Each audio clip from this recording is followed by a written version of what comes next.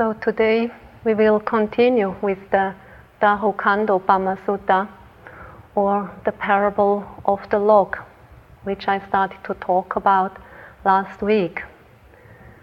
In this sutta, the Buddha mentioned 8 obstacles which prevent a log floating down in the river Ganges from reaching the ocean. I will summarize these 8 obstacles briefly. The log, which is floating in the river Ganges, will not reach the ocean if it gets caught on the near bank, or if it gets caught on the far bank, or if it gets submerged under the water, or if it lands on a small island, or if it is caught by human beings, or if it is caught by non-human beings, or if it gets into a whirlpool, or if it becomes rotten. Last week I explained what it means to get caught on the near and far bank. The near bank refers to the 6 internal sense bases, or we can call them the 6 sense doors. They are the eye, the ear, the nose, the tongue, the body, and the mind. And the far bank, that refers to the 6 external sense bases, or the 6 sense objects. And they are visible forms, sounds, smells, tastes, tangible objects, and mind objects. So the Buddha said, whenever we are not mindful of the 6 sense doors, or the 6 sense objects, then we are caught by them, which means that we are caught on either the near or the far bank of the river. The next point that the Buddha mentioned was to be submerged under the water. What does this refer to? As one of the monks listening to this discourse couldn't understand what the Buddha was referring to with this, he asked him to explain a bit further. To be submerged under the water means attachment, clinging, desire, lust in all its different forms. If we are attached to material things, to persons, as well as being attached to our views, opinions, beliefs, etc., then we will not be able to reach the ocean. Attachment, clinging can range from very gross forms of attachment to material possessions to very subtle forms of clinging to things, how they should be or how they should happen. In the following little story, the consequences of attachment, of rather gross attachment to a material thing, is illustrated in an obvious way. Venerable Tissa lived at the time of the Buddha, and one day his sister offered a new robe to him, which she had made herself, and she used a very good quality material for this robe. At that time, it was rather difficult for the monks to get robes, and most of the time they had to collect pieces of cloth thrown away on rubbish heaps or at the side of the road or charnel grounds. So when Venerable Tissa got this very good quality robe offered by his sister, he got immediately very attached to it. Holding it in his hands, he couldn't let go of it anymore. At that time, for some unknown reasons, Venerable Tissa fell sick and died. And because he was so much attached to his robe offered by his sister, he was reborn as a Peta in the form of a flea on that very robe that was offered to him. So when the other monks came to collect Venerable Tissa's belongings, they saw this strange Peta flea running around like mad on this robe. And not knowing who or what it was, they went to the Buddha and explained him what they had seen. And the Buddha only told them not to touch Venerable Tissa's belongings for 7 days, to leave them there as they were in his room. After 7 days had passed, the monks went back to the room, and at that time they couldn't see this strange Peta flea anymore. Again they went to the Buddha and told him that. And it was only then that the Buddha explained them that this strange being was none other than the late Venerable Tissa, who had been born as that Peta flea because of his big attachment to his robe. But then the Buddha explained further and said that now he had passed away from that Peta flea existence, and that he had actually reborn in the Deva realm. Attachment, greed, clinging, craving, lust, all these qualities, they can be collectively put under the term lobha. Lobha is one of the 3 root evils. The other 2 are dosa, aversion, ill will, anger, and moha, ignorance, not knowing, delusion.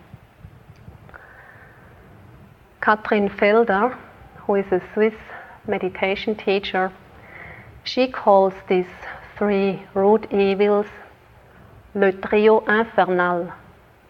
That's actually French, but in Switzerland, all the children, when they go to school, they learn French as the first foreign language, as it is one of the 4 national languages that we have in Switzerland. And as you might guess, in English, it's the infernal trio. Lobha, dosa, moha, the infernal trio. The characteristic of lobha in all its form is always grasping an object, holding on to an object. And its function is sticking. In the scriptures, the sticky nature is explained with the example of a piece of meat sticking to a hot pan, to a hot iron. Another way of explaining this sticky nature of lobha was used by a Sri Lankan meditation teacher. A yogi who had been meditating with this Sri Lankan meditation master told and showed me how this master tried to explain him this sticky nature of lobha. Apparently, he held his 2 hands together like this, and then with very lively movements showed him that it was impossible to separate the 2 hands. And apparently this went on for quite some time until the nun who had to act as a translator said, "Bhante, I think that's enough. Anyway, this yogi never forgot how stickiness, or the function of lobha was stickiness, and how that was explained to him. And as he explained it in quite the same manner to me, it also made a lasting impression on my mind.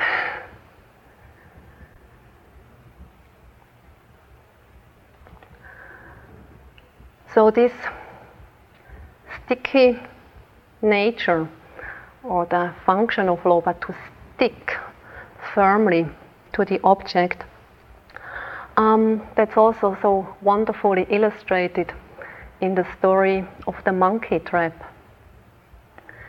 In some places in Asia, they use this special trap to catch monkeys. For this, an empty coconut is tied with a string to a pole or to a tree, and then they put some sweets on the bottom of the coconut and cover it up, and the cover has a small opening which is just big enough for a monkey to put in his open hand, but it's not big enough to withdraw like a closed hand, a fist. So when the monkey gets the smell of the sweet, then he goes there, puts his hand into the opening, grasps the sweets, and then wants to pull out his hand. But now his fist is too big. He cannot pull it out again.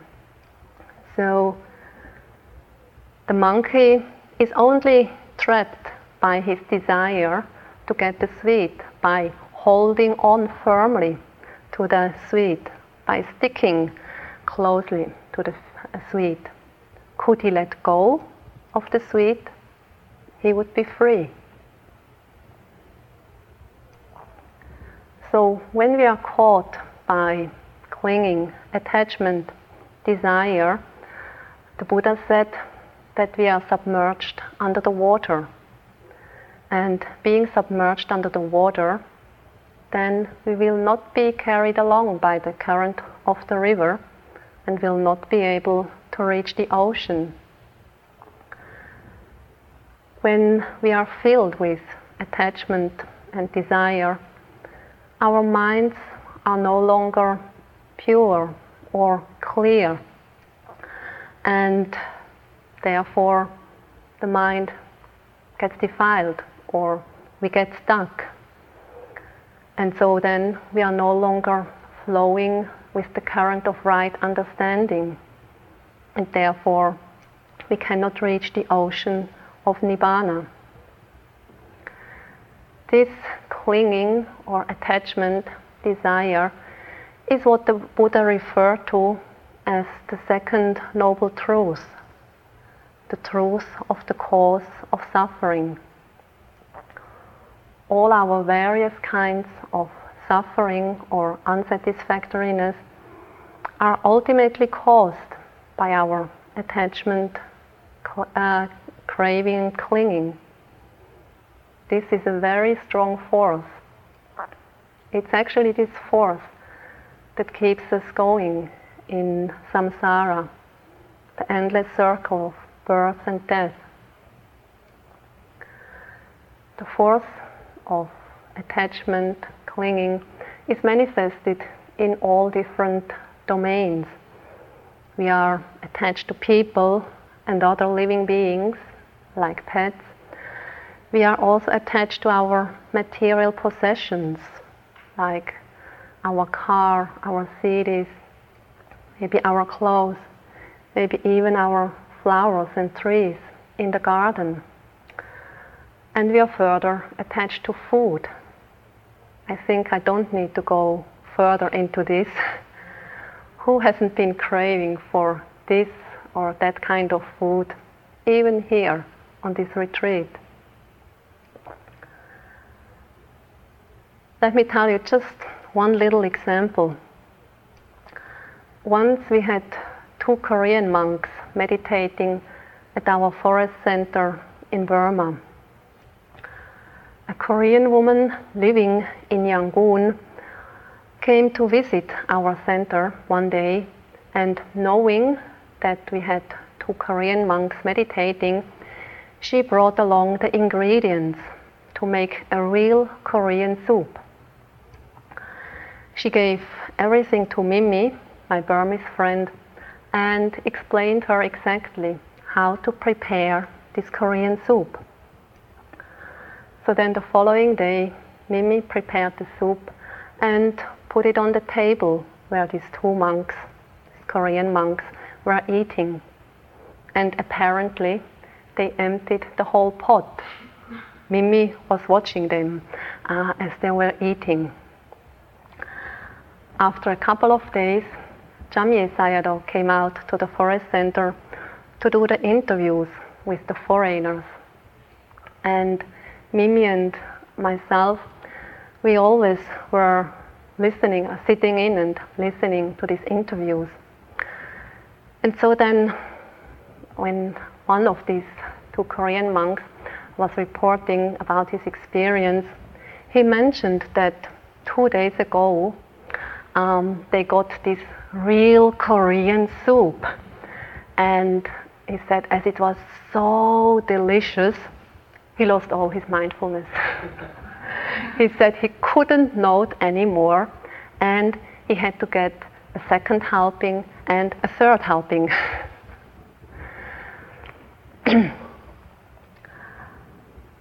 After the 2 Korean monks had finished their interview and had left the room, Jamye Sayadaw asked Mimi how it came that they had this real Korean soup. And so Mimi explained how it came about. And then, to our big surprise, Sayadaw told Mimi that she should again prepare this soup for these 2 Korean monks.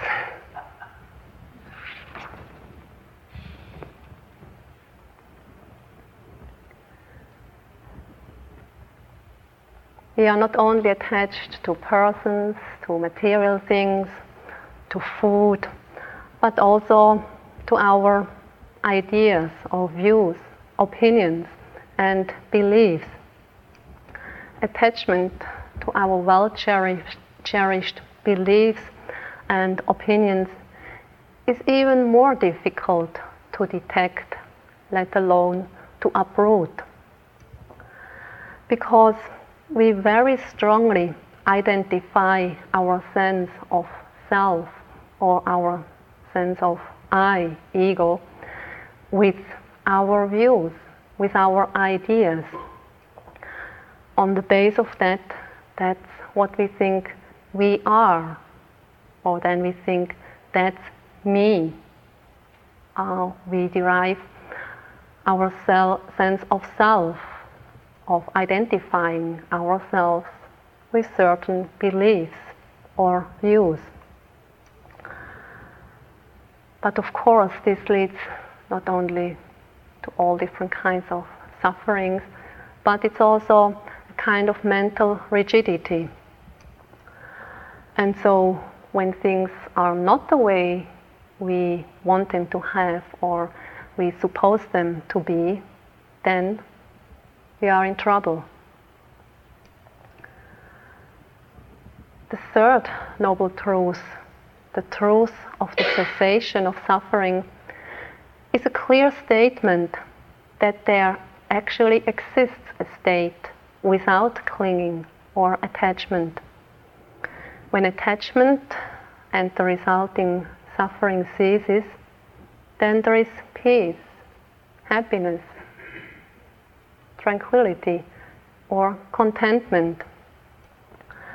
And in Buddhism, the state in which all suffering ceases to exist, this is called Nibbana. It's the extinction of all these mental states which cause discontentment, misery, suffering, unsatisfactoriness. In other words, it's a state where all craving has ceased to exist, or where all our thirst has been stilled, and the mind is at complete ease. When I talked about the second noble truth, the cause of suffering, I said it's this attachment, this clinging, craving, which is the cause of our unsatisfactoriness. And in Pali, this is called tanha, which actually or literally means thirst. Because our insatiable thirst, our constant craving, we are bound up with all kinds of suffering all the time. It is like drinking salt water to quench our thirst. But the more we drink, the thirstier we get. The Buddha and many of his disciples throughout the ages, until the present day, have experienced for themselves the cessation of suffering, nibbana. As nibbana is beyond the reach of concepts, it's difficult to describe in conventional terms. As our language is bound to concepts, it's never possible to give an adequate description of what nibbana actually is or feels like. Therefore, it's easier to say what it is not. And therefore, we have the expressions like the unconditioned, the unformed, the unbound, or the deathless. Positive words to describe nibbana are peace, happiness, supreme bliss, liberation, emancipation, freedom. But when we use these terms, we have to be careful not to confuse them with the peace and happiness that we derive on the condition of worldly experiences. The peace or happiness of nibbana is not dependent on any outer conditions or circumstances, and this is actually the real freedom, because then we are free from having to ever create new conditions or circumstances which could serve as the foundation for our peace and happiness. The peace, happiness, and contentment of nibbana comes from within. It comes from a completely purified mind and heart, where all the defilements have been eradicated. Nibbana is reached with the extinction of lobha, dosa, moha. It means when the infernal trio has been completely defeated. Although the majority of living beings has not experienced nibbana for themselves, it doesn't mean that nibbana doesn't exist. It only means that their minds has not been trained enough in order to experience it for themselves. Trying to describe nibbana, what nibbana is in conventional terms, is a futile endeavor, and still whole books have been filled. It is like trying to explain the taste of, for example, Swiss cheese to a Burmese person who has never seen, let alone tasted, Swiss cheese. I have done that several times, trying to describe what real Swiss cheese, like Gruyere, looks like and tastes like to the helpers working in our center in Burma. During the years of working in the dining hall, the Burmese helpers, they have come to realize that we Westerners have different eating habits. The fact that we do not eat rice 3 times a day, for breakfast, for lunch, and for dinner, seems very odd to them.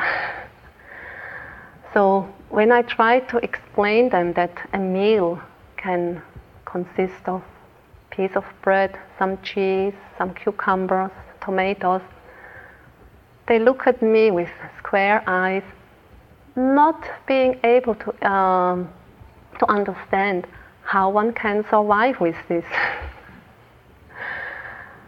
So of course, all my attempts of trying to describe what Swiss cheese is, what it tastes like, they failed. Only when my parents came to visit me in Burma, bringing some Swiss cheese, they could taste it.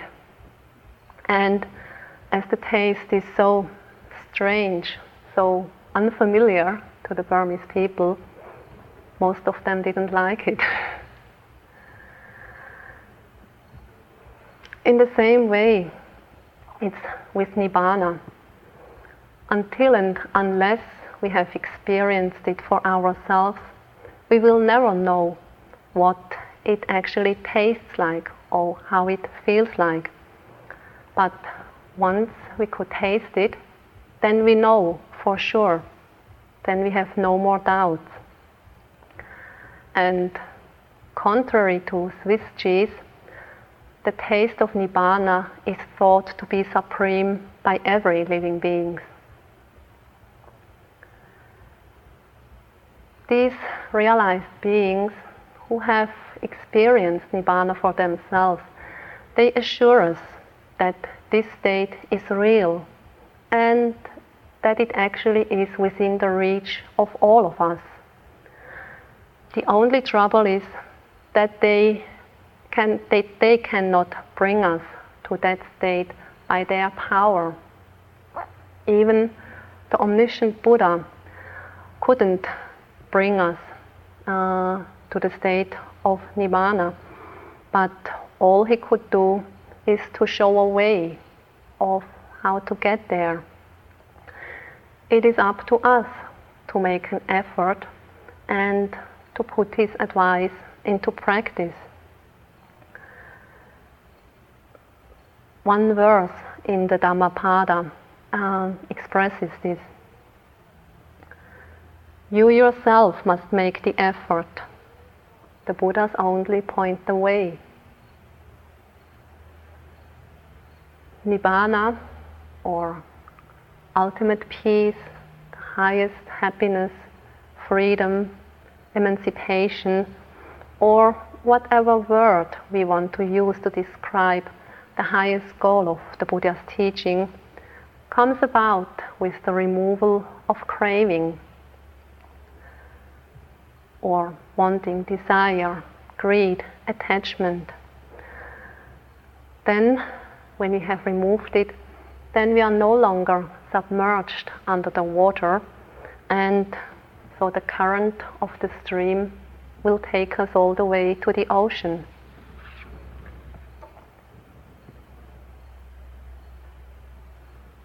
Now let's go to the next point that the Buddha pointed out. This is to land on a small island. And with this, the Buddha referred to pride.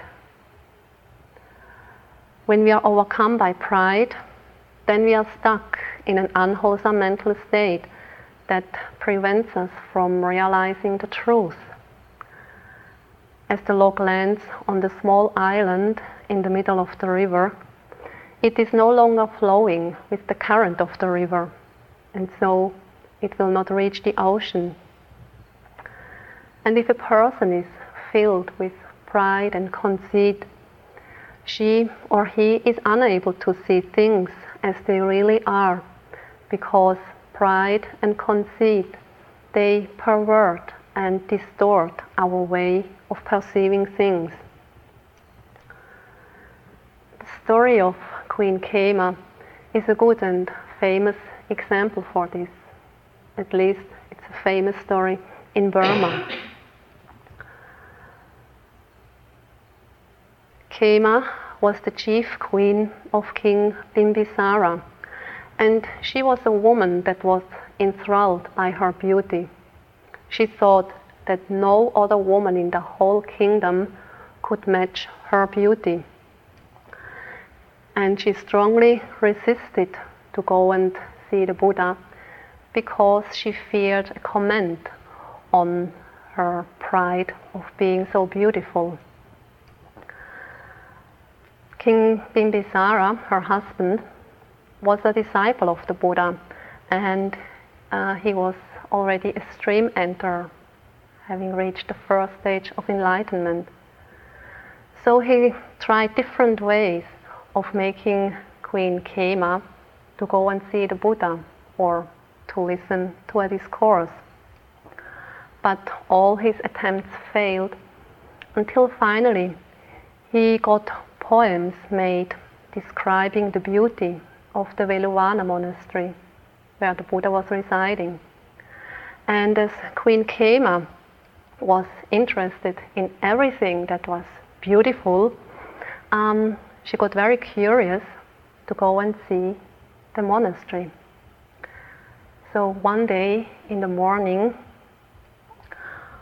knowing that the Buddha was going on alms rounds in the morning, she went to the Veluvana monastery with some of her attendants. So she walked through the monastery compound, enjoying the beautiful flowers, the lovely sounds of the birds, the calmness and the stillness of the place. And she also peered into the Buddha's kuti, still assuming that he was out on alms round. But as she peered inside, she saw the Buddha sitting there, and next to him was a very young and beautiful woman fanning the Buddha. Queen Khema was amazed. She had never seen such a beautiful woman who was even more beautiful than a deva. In great amazement, she stood there looking at this young woman. And then the Buddha, with his omniscient power, he made this young beautiful woman become older. So her skin started to wrinkle, her teeth became yellow and then fell out one by one. Her hair started to become gray and then white, and finally her body started to become bent. When the old woman wanted to leave, she had to grab hold of a stick, but after having taken just a few steps, she fell down on the ground and was dead. Queen Khema was shocked. After a little while, the Buddha addressed her, saying, "My beautiful Khema, just as the body of this old woman, so is the nature of your body. There is nothing beautiful in it. It's disgusting. It's just full of impurities. There is nothing to admire or to hang on to. Let go of it, and you will reach the peaceful abode of Nibbana." Queen Khema listened attentively to the Buddha's words, and gradually her mind calmed down. By the end of the discourse, she became a stream enterer. So after that, she asked the Buddha for forgiveness for not wanting to see him, for resisting so strongly to see him. Then she went back to the palace, went straight to her husband, King Bimbisara, and asked him for permission to ordain as a bhikkhuni.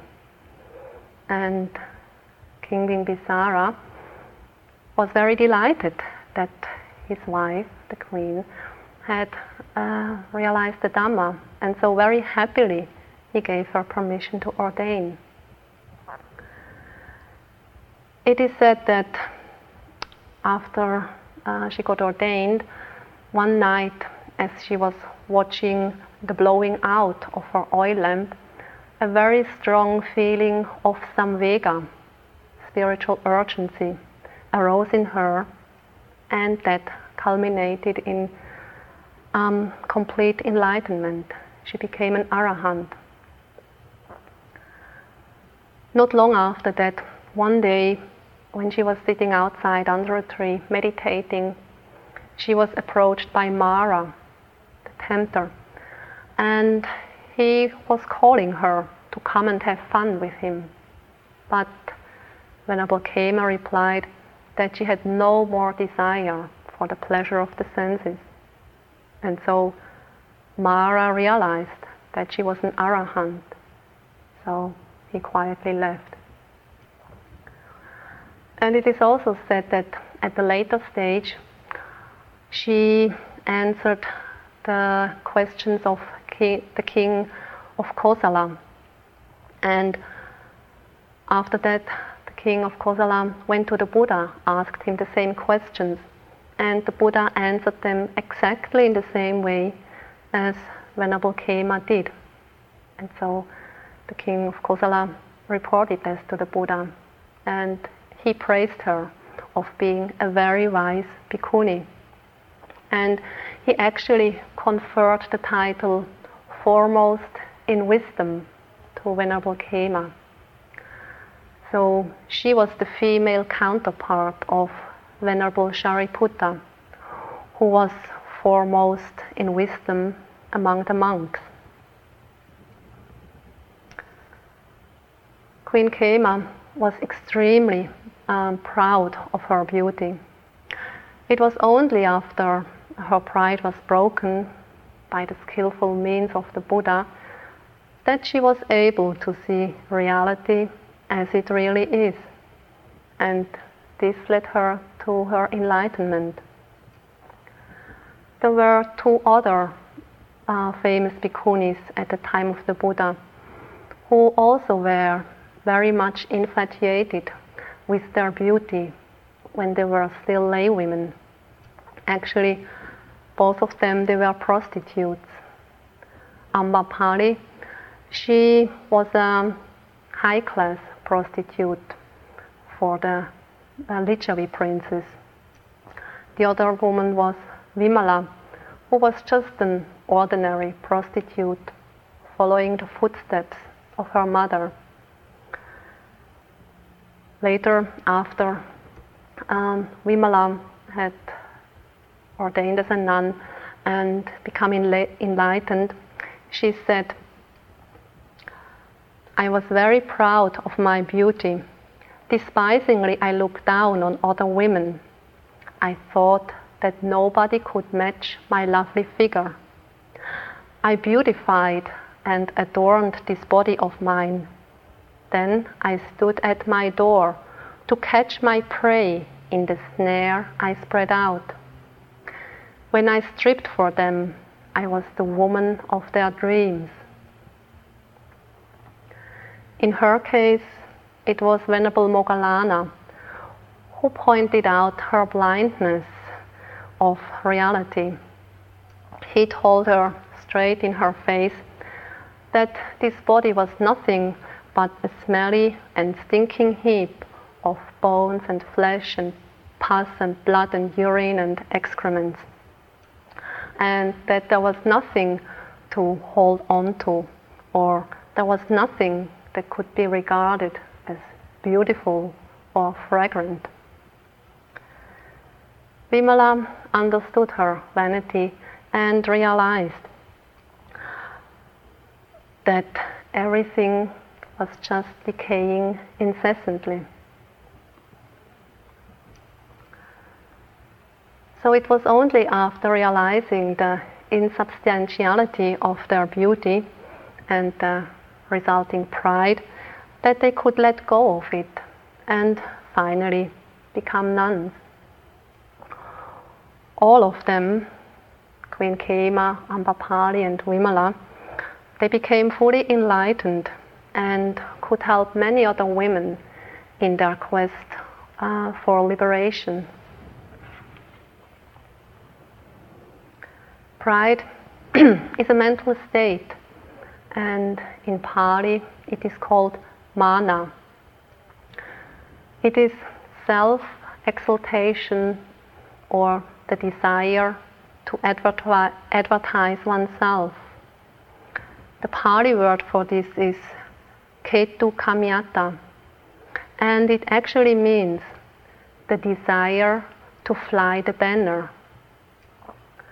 A proud or conceited person has to show off, has to boast or to brag. In the Abhidhamma, where the characteristic, function, manifestation, and proximate cause of pride are explained, in the end it says, it should be regarded as madness.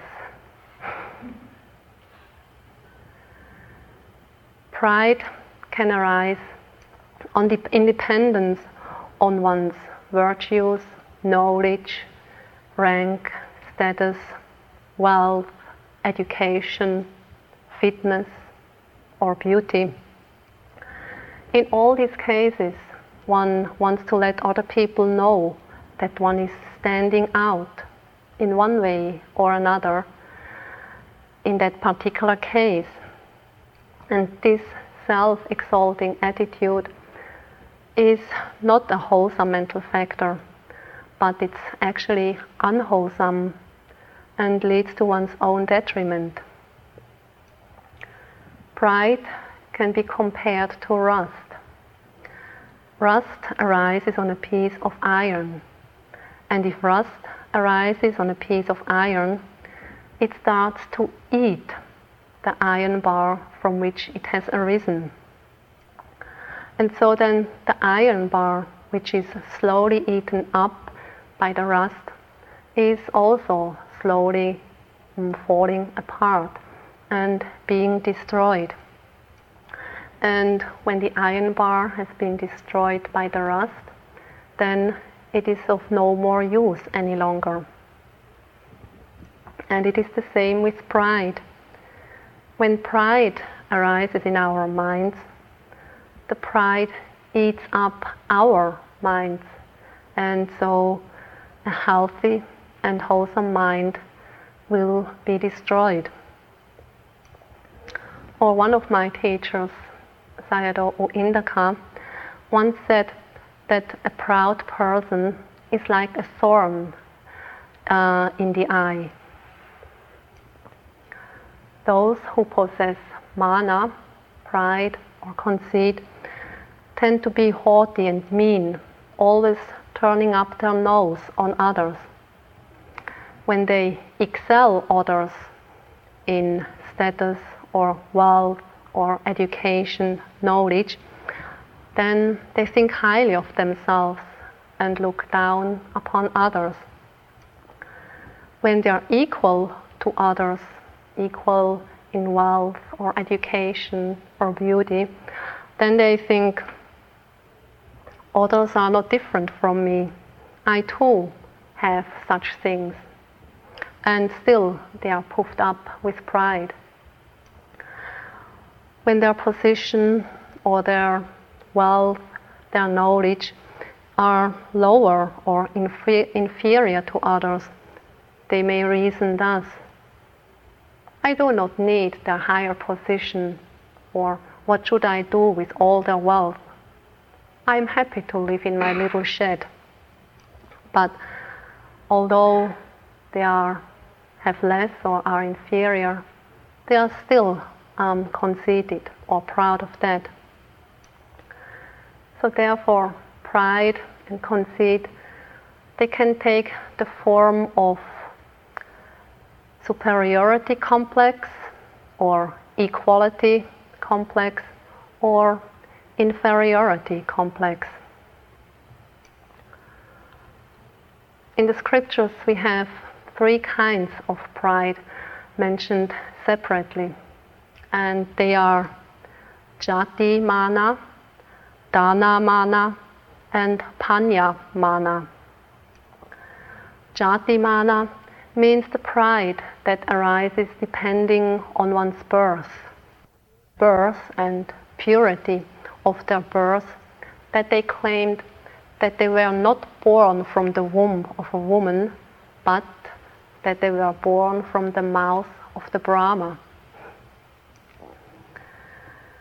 Dhanamana, here dana is spelled D-H-A-N-A, not like generosity, dana, D-A-N-A. So dhanamana is the conceit that arises depending on one's wealth, of being rich.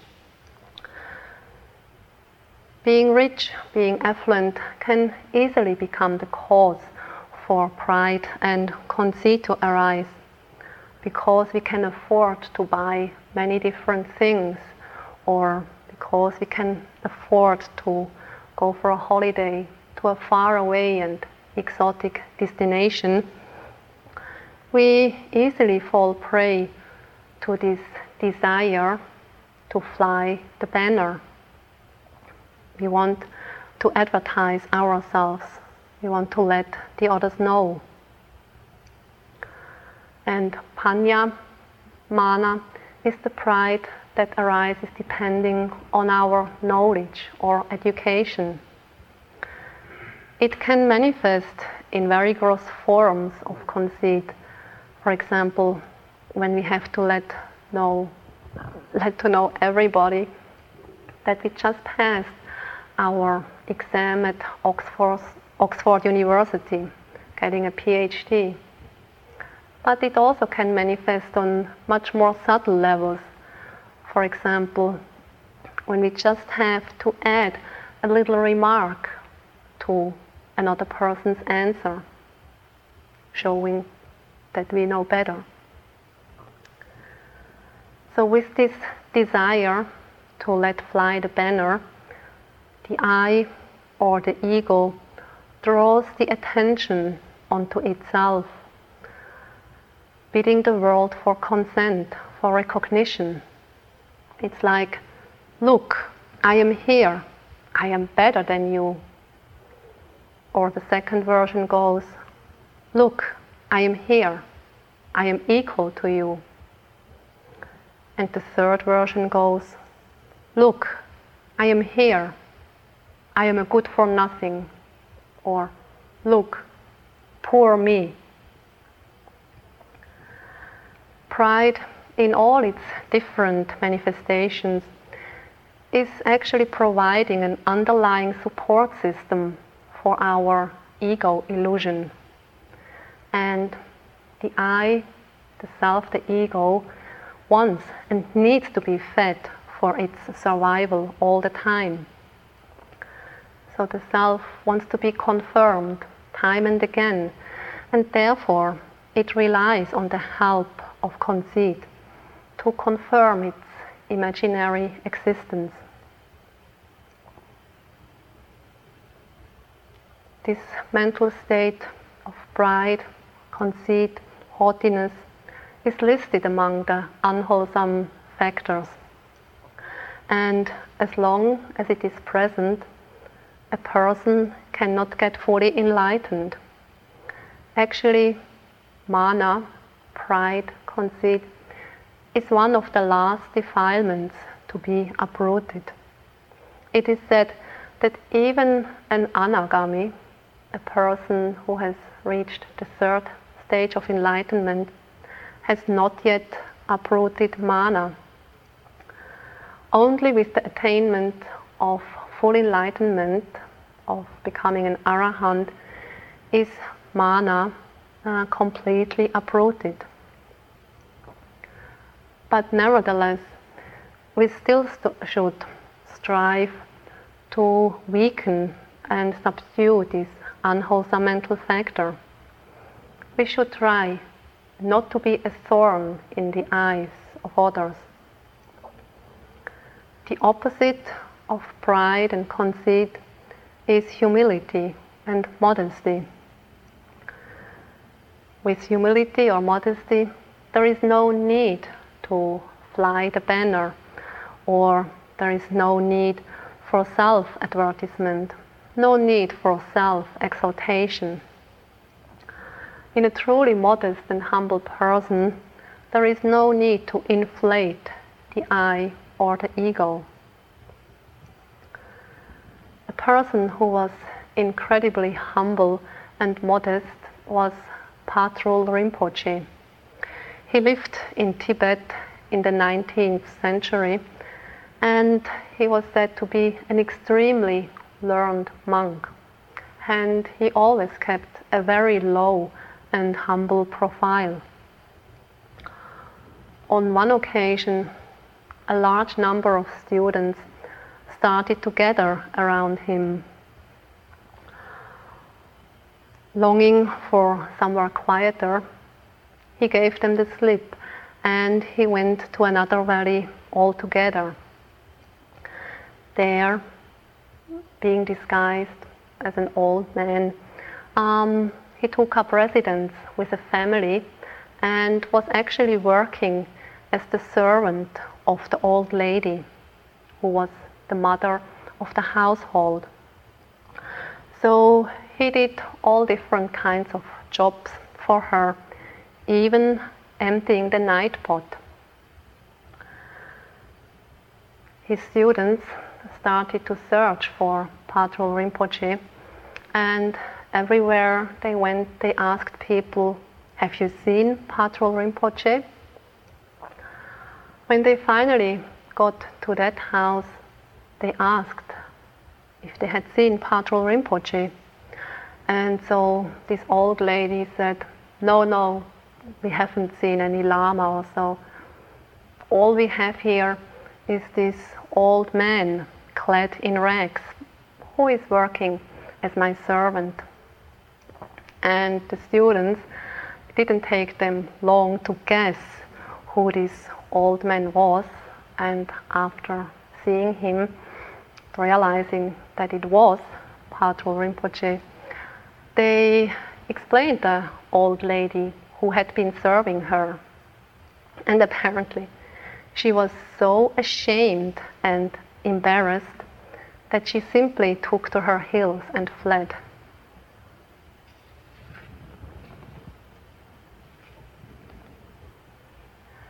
Humility and modesty are qualities that adorn a truly realized being.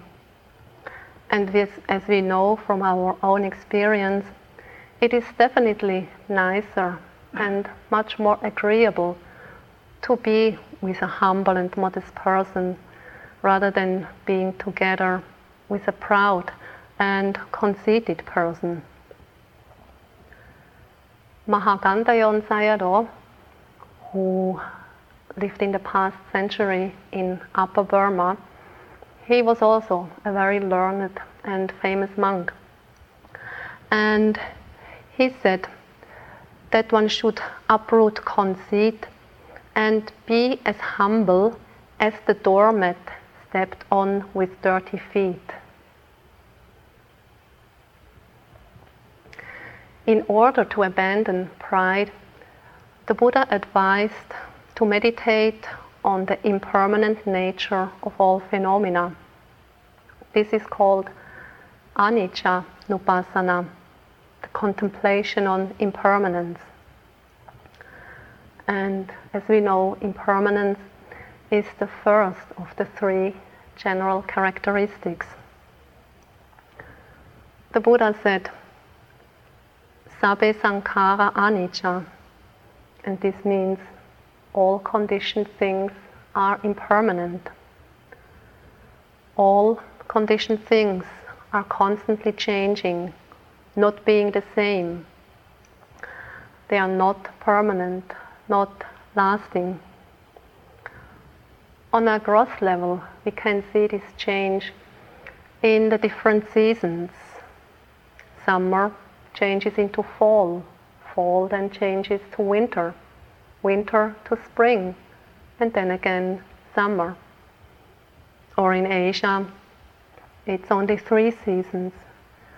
The rainy season, the monsoon, changes to the cool season, which then changes to the hot season, and then again the rainy season.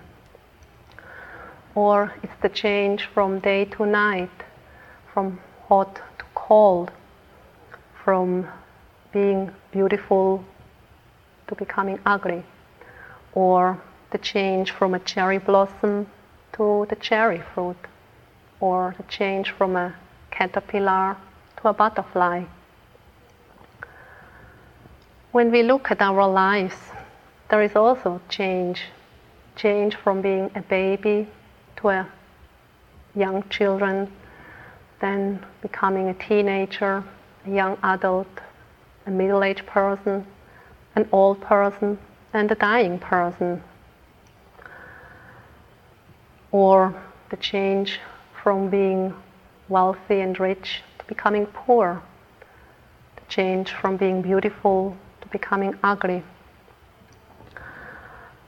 Although being alive, being rich, or being healthy, we never know when we will die, become poor, or fall sick. These changes can occur any time. Although, for example, we know that we will have to die one day, still the sudden death of a person near to us comes somewhat unexpected. Even persons that are healthy and strong today may be dead by tomorrow. We never know for sure. That's why the Buddha said, today the effort must be made. Tomorrow death may come. Who knows? Or a Tibetan saying goes as follows: tomorrow or the next life, which comes first, we never know. And this happened to one of my aunts. She was in her late 50s, being quite healthy and strong, but then one day, several years ago, my uncle woke up in the morning to find his wife dead beside him. She had died just like that in the night. So the Buddha encouraged us time and again to contemplate on impermanence, because he knew that we human beings want to see things as permanent, as lasting forever, or at least for a long, long time. And this applies especially to the nice and pleasant things or experiences. To see impermanence on a gross level is easier than to perceive the changing nature of things on a more subtle level. For example, to see the changes that are taking place constantly in our body and mind. This is not so obvious at all, and it only becomes apparent if we make the effort and look a bit closer. And our practice of meditation is a way of looking inside and trying to see what is actually there. And so it doesn't take very long until a yogi realizes all the changes that are taking place all the time. From feeling cold, the body starts to turn hot, or a pleasurable feeling becomes a stabbing pain, or an exalted state of mind turns into worry and anxiety, or a calm and peaceful mind suddenly turns into an angry, aversive mind. We all can relate to these kinds of experiences, and so painfully become aware that none of these states are lasting forever. As long as they are pleasant, we want them to go on, but when they are unpleasant, then we want them to go away as quickly as possible. later we become aware of even more minute changes within this bodily or mental phenomena. A painful sensation in the body, for example, doesn't stay the same all the time, but it becomes stronger and then slowly disperses, or it moves a little bit over here and then moves a little bit over there, or it comes and goes in waves, or from being quite a dispersed, painful feeling, it becomes smaller, or it gathers in one little spot, which then becomes a very sharp and penetrating, painful sensation. And when we look even a bit more closely, we will find that this thing called pain is not only coming and going or changing places, but that actually one moment of pain is not the same as the next moment of pain. We start to see very momentary units of pain arising, disappearing, followed by the next unit of pain, which disappears again very quickly. So then we see that this thing called pain is just a series of very, very small and momentary units of so-called pain arising and disappearing with almost lightning speed. And so it's only with the eye of wisdom that we can penetrate into such subtle levels of impermanence. With our ordinary eyes, we couldn't perceive these small changes at all. And it is said that in the moment it takes to blink our eyes or to snap our finger, in that moment, millions of moments of pain have arisen and disappeared.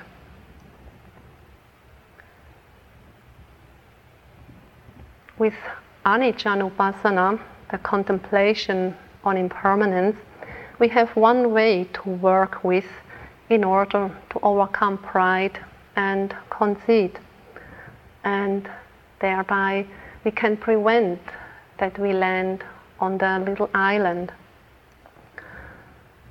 The Buddha compared the proud person to a log which is floating in the river, but then is caught on the little island in the middle of the river. And as we have seen in the beginning of the talk, we get submerged under the water when there is desire, clinging, or attachment. Out of compassion for numberless sentient beings, the Buddha gave this discourse called the parable of the log, so that we can put his advice into practice and thereby get carried all the way to the ocean of wisdom. Let's sit for a couple of minutes.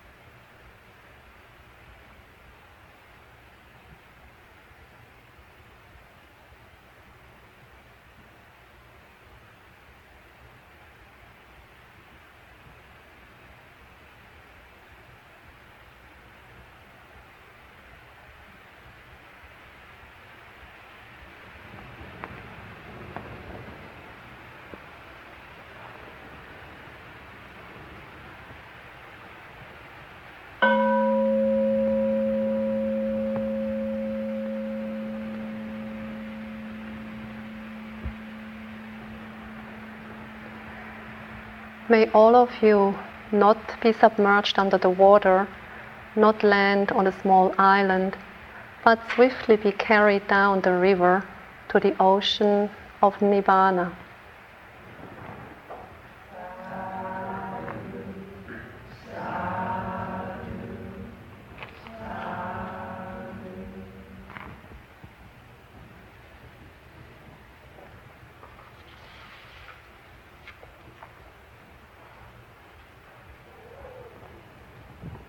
Now let's chant the sharing of blessings.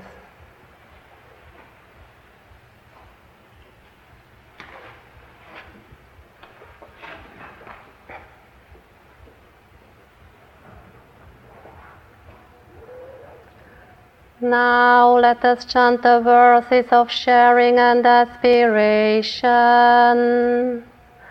Through the goodness that arises from my practice, may my spiritual teachers and guides of great virtue, my mother, my father, and my relatives, the sun and the moon, and all virtuous leaders of the world, may the highest gods and evil forces, celestial beings, guardian spirits of the earth, and the Lord of death, may those who are friendly, indifferent or hostile, may all beings receive the blessings of my life. May they soon attain the threefold bliss and realize the deathless. Through the goodness that arises from my practice, and through this act of sharing, may all desires and attachments quickly cease, and all harmful states of mind, until I realize Nibbana in every kind of birth. May I have an upright mind with mindfulness and wisdom, austerity and vigor. May the forces of delusion not take hold, nor weaken my resolve. The Buddha is my excellent refuge. Unsurpassed is the protection of the Dhamma. The solitary Buddha is my noble Lord. The Sangha is my supreme support. Through the supreme power of all these, may darkness and delusion be dispelled.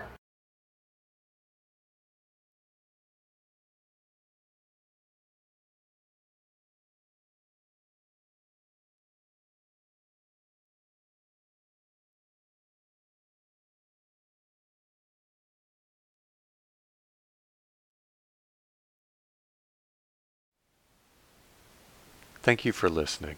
To learn how you can support the teachers and Dharma Seed, please visit dharmaseed.org/donate.